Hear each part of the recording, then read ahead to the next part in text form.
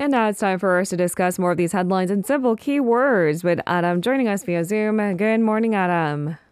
Good morning, Lena. Happy Friday. Happy Friday. You have an echo in your voice now. That's new. I do. My earphones don't seem to be working at the moment, so I'm afraid I'm going to have to go hands-free. Something new for us each day. Thank you for keeping us on our toes. There's some technical difficulties unsuspectedly, so I do apologize if I do sound a bit echoey.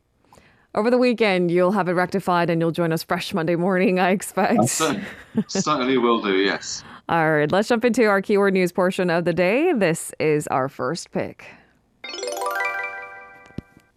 Mr. Everything. That is really his nickname, isn't it? Saudi Arabia's Crown Prince Mohammed bin Salman has wrapped up his trip in Korea, a short one instead. He initiated a slew of agreements with the president and expectedly business tycoons, perhaps Mr. Everything's of our own. What's the latest? Certainly. They pledged stronger ties in the fields of energy, defense and construction. The slew of agreements that you mentioned are worth an estimated $30 billion or about 4 trillion won. President Yoon told bin Salman he hoped the two nations can expand cooperation, calling Saudi Arabia a key partner for its economy and energy security.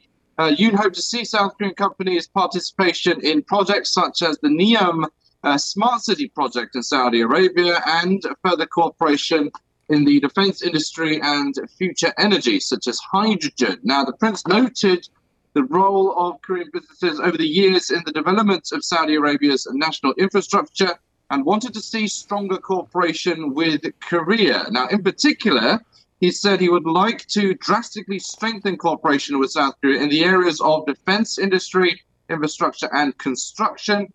Both countries actually signed 25 investment contracts and business cooperation MOUs. The scale of the projects the two countries agreed to jointly promote amounts to tens of trillions of won. So a lot of money there. Now, expectations are growing that if cooperation proceeds as planned, Korea will enjoy a second Middle East boom following the 1970s. Now, of note is the cooperation project between Hyundai Rotem, a railroad vehicle affiliate of Hyundai Motor Group, and Saudi Arabia. Hyundai Rotem signed an MOU with the Ministry of Investment of Saudi Arabia for railway cooperation related to the NEOM City project, which is this $500 billion new city project being promoted by Saudi Arabia.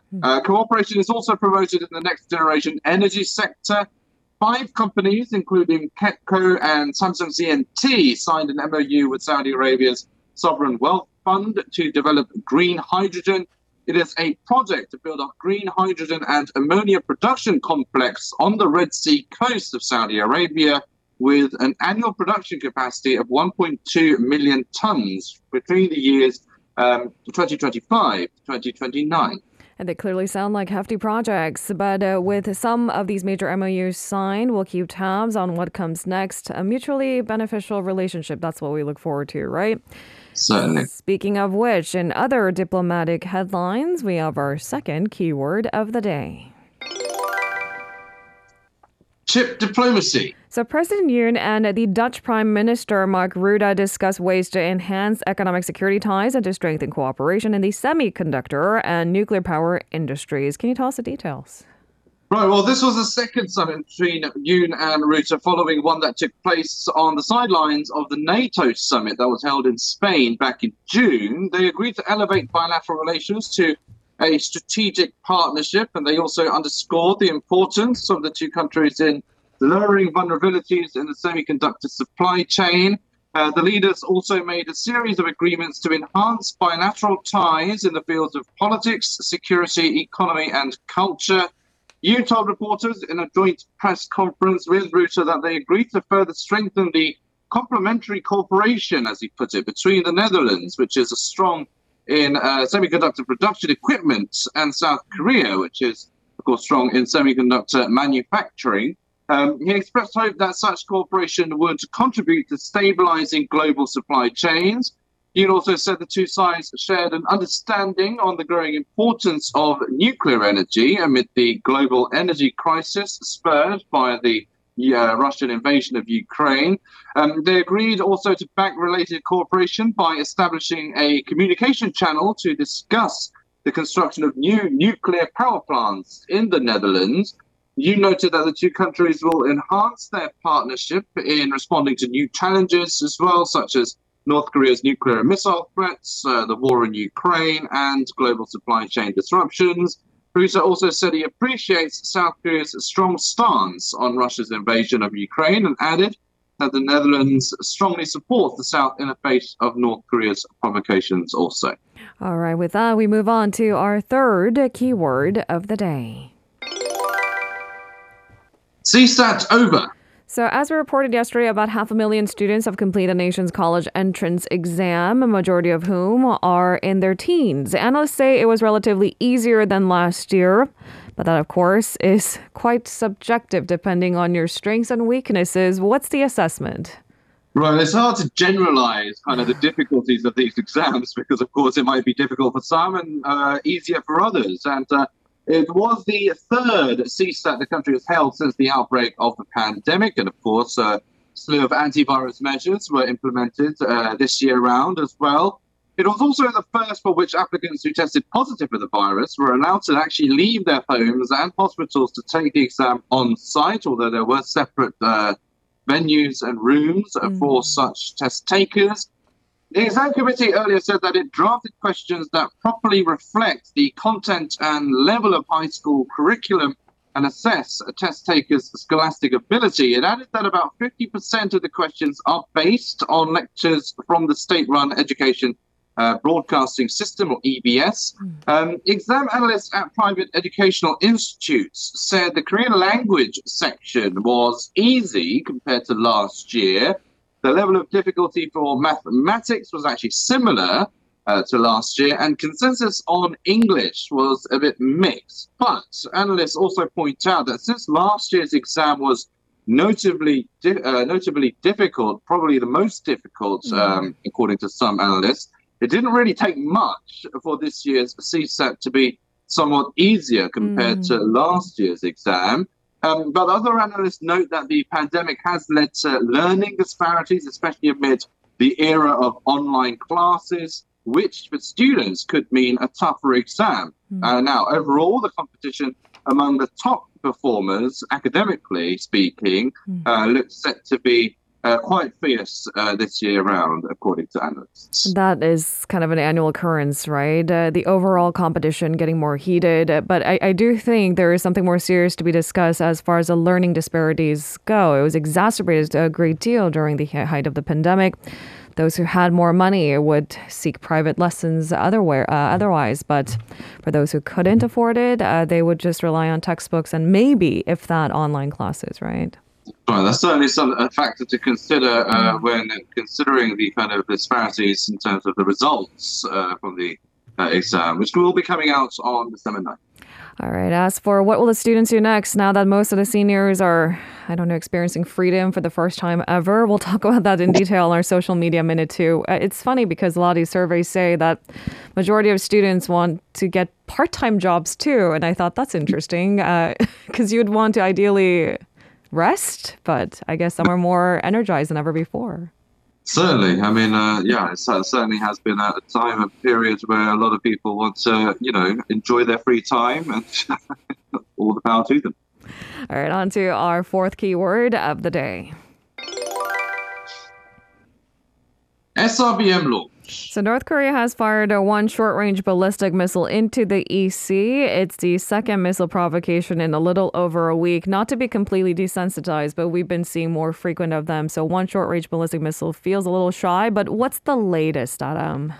Right, so yet another provocation by North Korea. The missile flew about 240 kilometers with an altitude of 47 kilometers. It was launched from the Wonsan area of Gangwon province, and this missile test came 8 days after North Korea's latest missile firing, which was another SRBM that was launched towards its east coast. Thursday's missile test also came hours after state media published a statement from the North Foreign Minister Choi Sun-hee. Now, in her first statement as a foreign minister, Choi did announce the South Korea, US, Japan trilateral summit that was held on the sidelines of the ASEAN summit in Cambodia, where they agreed to work toward reinforcing the US's extended deterrence and to sternly respond to the North's provocations. Traore warned of a more violent military response should the US stand by a plan to strengthen its extended deterrence to regional allies. She defined the recent joint drills by Washington and its allies as provocative and bluffing military activities.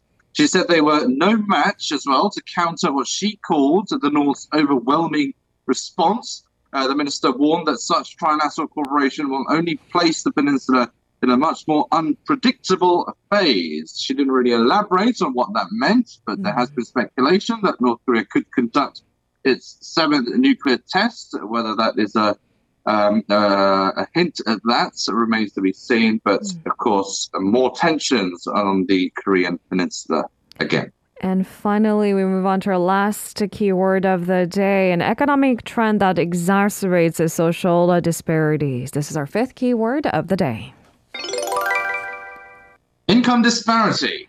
So income disparity among households continues to widen, especially as pandemic-related support was reduced this year. So less of a break for those who perhaps need that immediate alleviation. Run us through the latest. Right. Well, according to Statistics Korea, South Korea's real household income adjusted for inflation recorded actually the first fall in 5 quarters in the third quarter amid surging inflation. The monthly average income per household with one or more family members stood at just over 4.9 million won in Q3. That's up 3% from a year earlier. The nominal income kept growing for the 5th consecutive quarter, but the real income declined 2.8% in the third quarter, marking the first reduction in 5 quarters. The monthly average income of households in the bottom 20% income bracket fell 1% over the year to just over 1.1 million won. It was actually the only group in which incomes actually declined. Income for households in the top 20% income group went up by 3.7% to more than 10.4 million won. So you could just see the large difference in terms of the income between the two brackets. Right. The monthly average expenditure of households in the bottom bracket was up 4.5% to nearly 1.5 million won. Expenditure by the top bracket grew 4.7% to almost 7 million won. So nearly 6 times more the income and expenditure between the two income brackets, which has always been a years-long sticking issue between in terms of the economy in Korea, and not just in Korea, but other countries worldwide as well.